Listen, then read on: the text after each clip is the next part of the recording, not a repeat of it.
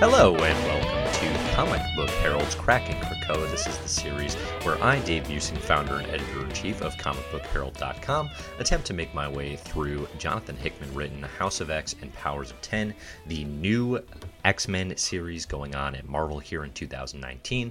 And in Cracking Krakoa, what I'm doing is I'm talking about some of the reading orders and theories and history of Marvel Comics that are playing a pretty big role in House of X and Powers of 10.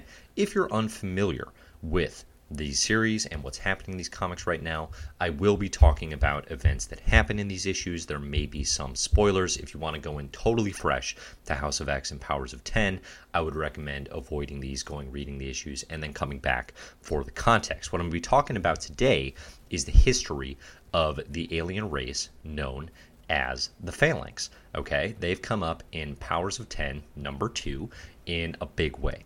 And this alien race, they've played a role in X-Men history in the 1990s when they were created. Technically, there's sort of a stealth origin in the 80s I'll talk about a little bit. But they actually are named in the 1980s. And then they have some pretty sporadic appearances throughout the Marvel Universe. So if you want to know about the Phalanx, this alien, they're a techno-organic race in the Marvel Universe. They are, sort of a cybernetic alien that come in, and basically what they do is it's a little invasion of the body snatchers. They invade individuals' sentient life, organic life, in sort of invade them with their technology, and they take them over and become a hive mind where they all operate together sort of as one. So it takes away free will for the most part. It takes away sort of, what makes you unique and individual and brings you into the collective Phalanx. That's the type of alien race that they are. As you can see here in the video, if you're watching on YouTube, again, the channel's at Comic Book Herald. If you're listening on Best Comics Ever, I recommend you check out the YouTube channel as well if you can. But I've got a Phalanx reading order up on comicbookherald.com. That's where all these Cracking Krakoa histories are published currently. If you want to check it out, you can always find more in the show notes as well for links to these guides. Without further ado, let's get into it. So in Powers of 10, number 2, the Phalanx are introduced as sort of the ultimate in alien galactic intelligence. They are referenced as what is termed ascension for the mutant future of, I believe it's 1,000 years into the future, right? That basically ascension means we become a part of the Phalanx, which is interesting. We don't know a ton about why this would be considered a good thing. Typically, the Phalanx are enemies of the X-Men. They are considered foes because, again, they are trying to subsume organic sentient life and bring them into the Phalanx really against their will, right? Generally, people don't submit to Phalanx, their takeover willingly. There are, of course, exceptions, and that's actually what I'll talk about here. So I mentioned very briefly in the reading order, there's a stealth origin of the 1980s New Mutants run by Chris Claremont and Bill Sienkiewicz.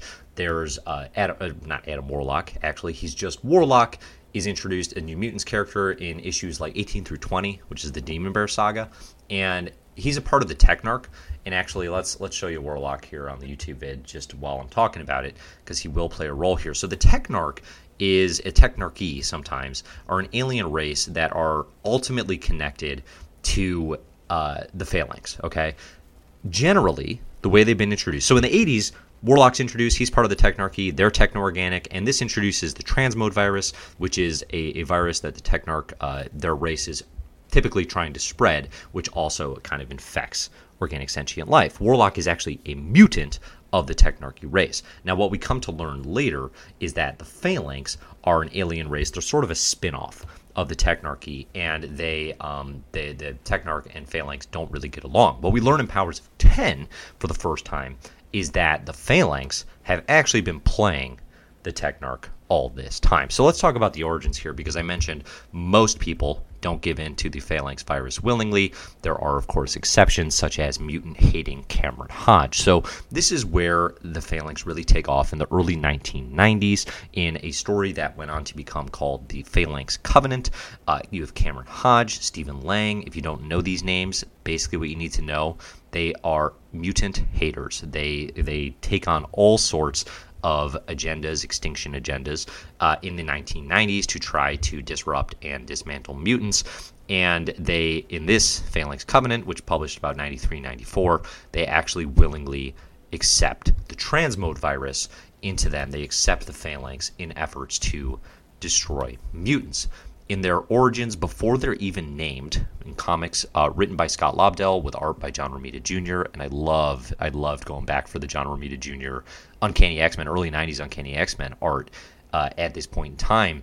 As you can see here with the Archangel verse Cameron Hodge, the Hodge and the Phalanx are making a move, right? They're trying to become these techno-organic beings that can essentially take out mutants. And again, I've got the issues listed, but basically we've got a hodgepodge here from like Uncanny X-Men 305, 306 on through about 320 with the actual issues listed again in the Comic Book Herald reading order. You'll also find some really fun early 90s, like I said, John Romita Jr. art during this time period, but also, subplots like Sabretooth captured in the X-Mansion, which is one that is near and dear to my heart because of X-Men the Animated Series.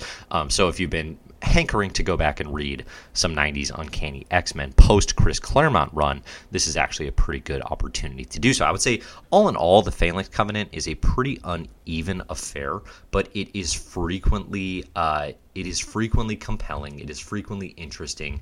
And again, if you haven't read like the stretch of 1990s comics, it's kind of a good excuse to do so, to get a feel for the Phalanx. I don't think necessarily, I've kind of described this alien race in the Marvel Universe as needed. It's not the go-to rec that I would make, the origins here in X-Men, the Phalanx Covenant. I would actually recommend you jump ahead to the series we're going to talk about next, the Modern Annihilation Conquest, for an understanding of the Phalanx sort of at their modern best. But if you really want their origins, and again here they're named by Scott Lobdell and Joe Madureira, which is a name I don't know how to say because I wasn't actually a 90s comics collector, but obviously was a big player in X-Men and a big player in co-creating the Phalanx. I should mention here, Phalanx they have a co-creation credit that is attributed to Scott Lobdell and Joe M. and Chris Claremont and Bill Sienkiewicz as well, because of the fact that they sort of stealth created them in their New Mutants run with Warlock. So the Phalanx come, Cameron Hodge and Stephen Lang, they're plotting to infect basically all mutants. They sort of accidentally wind up with a plot that could infect all of humanity. Some interesting things that the Phalanx Covenant leads to. Generation Next is one of them. So we have in the previous image here, we have basically the Phalanx. They begin capturing not New Mutants because they're not, quote-unquote New Mutants, but what is going to be Generation Next. So characters like Monet, Husk, a handful of others, of course, that would be a part of the new series Generation Next. And then they also sort of bring to life Douglock, which is the Doug Ramsey. He was Cypher in the New Mutants. He's been long dead. Here he sort of makes his return as a Phalanx-infected, transmode virus-infected Douglock. So if you don't know where all that stuff comes from, that's something that's going to be referenced in X-Men comics for a good long while. And of course, you also get a whole lot of good Phalanx-infected individuals in the artwork here. So that is more or less the Phalanx Covenant. Again, it's a big crossover. It spreads across Uncanny X-Men, X-Factor, really any X-book that's going on at the time. I would recommend checking out the Comic Book Herald reading order for the actual issue-by-issue breakdown of those comics. And of course, you can see that right here. I've got it published. And again, here's the actual issue-by-issue breakdown that you can check out.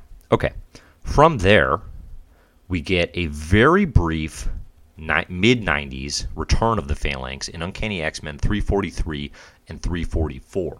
This is, again, Joe Mad on art. He is kind of redesigning the Phalanx, which he helped design to begin with in the early 90s, as these sort of more like symbiote-looking kind of 90s cool type aliens you can see here. So this is a short issue or a short story where the X-Men are out in space. They find the Shi'ar Empire sort of taken out. I would actually really recommend if you are interested in 90s renditions of the Phalanx, again, because the history isn't that convoluted or there isn't that much to it, I would recommend checking out these two issues. They're pretty fun, and it's interesting to see like within 3 or 4 years already the creators, Lobdell and Mad, are redesigning the Phalanx and turning them into something that kind of looks more like what we expect them to look like now here in the 2019 Powers of 10 series. So that's sort of a quickie, and then really they're kind of quiet until the 2000s event Annihilation Conquest. Okay, this is when the Phalanx come back somewhat unexpectedly, and they really make a play here in the follow-up to Annihilation, which is one of the best Marvel Comics events, really of all time, definitely of the 2000s. Conquest isn't quite that good, but it is interesting. It's a great part of really one of the best Marvel Cosmic runs of all time from about 2005 to 2010. It's a must-read if you're interested in that time period, and I would make a case that really anyone interested in Marvel, more or less, should be. So in Conquest, we get the Phalanx.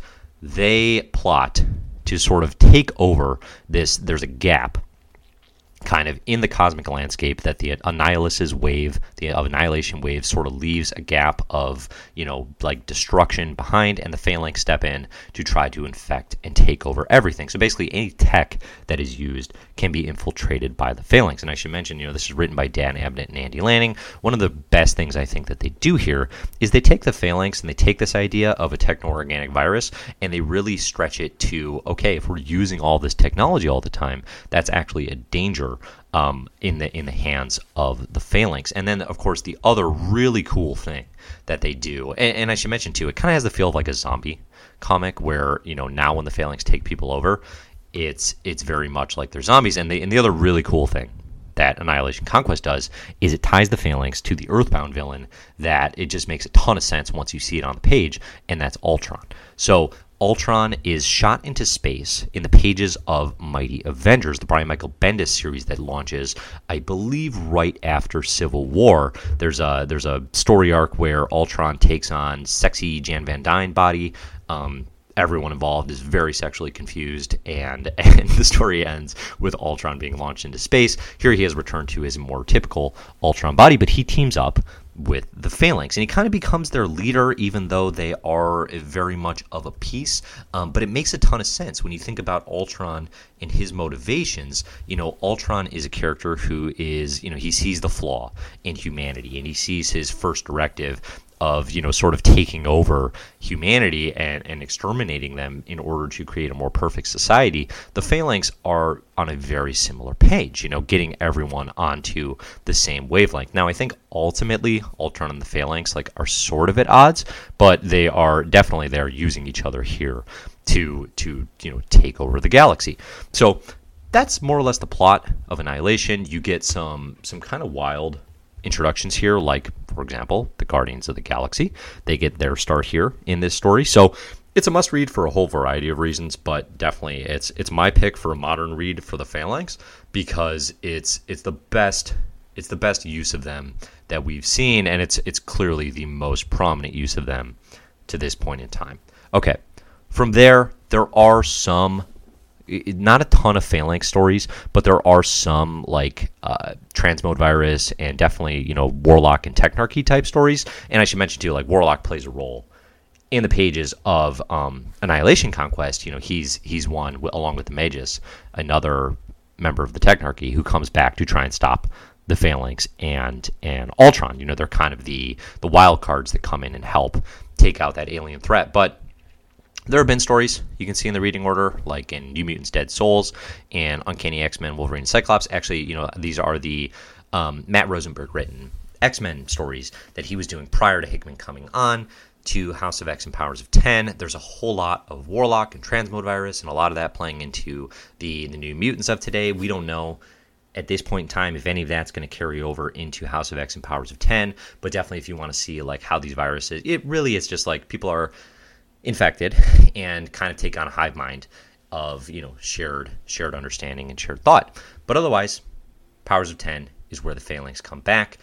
Hopefully now you have a decent understanding of what this alien race is. I think they're relatively easy to grasp. I think Hickman is adding complexity to them in a way that is going to make them less easy to grasp, certainly over time. There's been, I think, okay, there's a symbiosis and a connection between the Technarchy and the Phalanx, but now Hickman's got it where the Phalanx have been playing everyone all this time. And if we look into the future, they are the ideal of a galactic race and sort of like what is possible in terms of achieving utopia or perfection, or as they term it here, ascension. And I think it's really interesting to look at the Phalanx as the ultimate end of really what is turning out to be sort of a machine versus mutant story. It's Sentinels versus mutants, I think, in a lot of ways, right? Like so far, and at the time of this recording, I've read House of X 1 and 2 and Powers of 10, 1 through 3. It's not really a mutants versus humans story. And it's definitely not a mutants versus mutant story. Magneto and the villains, they're trying to bring all of mutant kind in together as one. And the Phalanx and Sentinels, they represent this sort of human-made machines escalating to a degree that is actually the ultimate threat to mutant kind, which is interesting. There's sort of two forms of evolution. There's mutant kind, and then there's like artificial intelligence. So we're going to see that continue to expand, I'm sure, in these stories. I think, again, if you want to find more about the Phalanx, come on over to comicbookherald.com. You can read all about them. And I'm going to be back here with more Kraken Krakoa as I obsess over what has been the most fun I've had reading X-Men comics in a good long while. So thanks, everybody, for listening. Again, I'm Dave Buesing, founder and editor-in-chief of comicbookherald.com. Check out Comic Book Herald really anywhere online at Comic Book Herald. You can listen to the podcast at Best Comics Ever.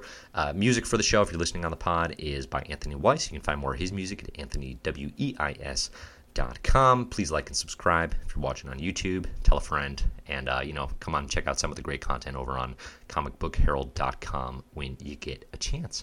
Thanks, everybody, for listening. And as always, enjoy the comics.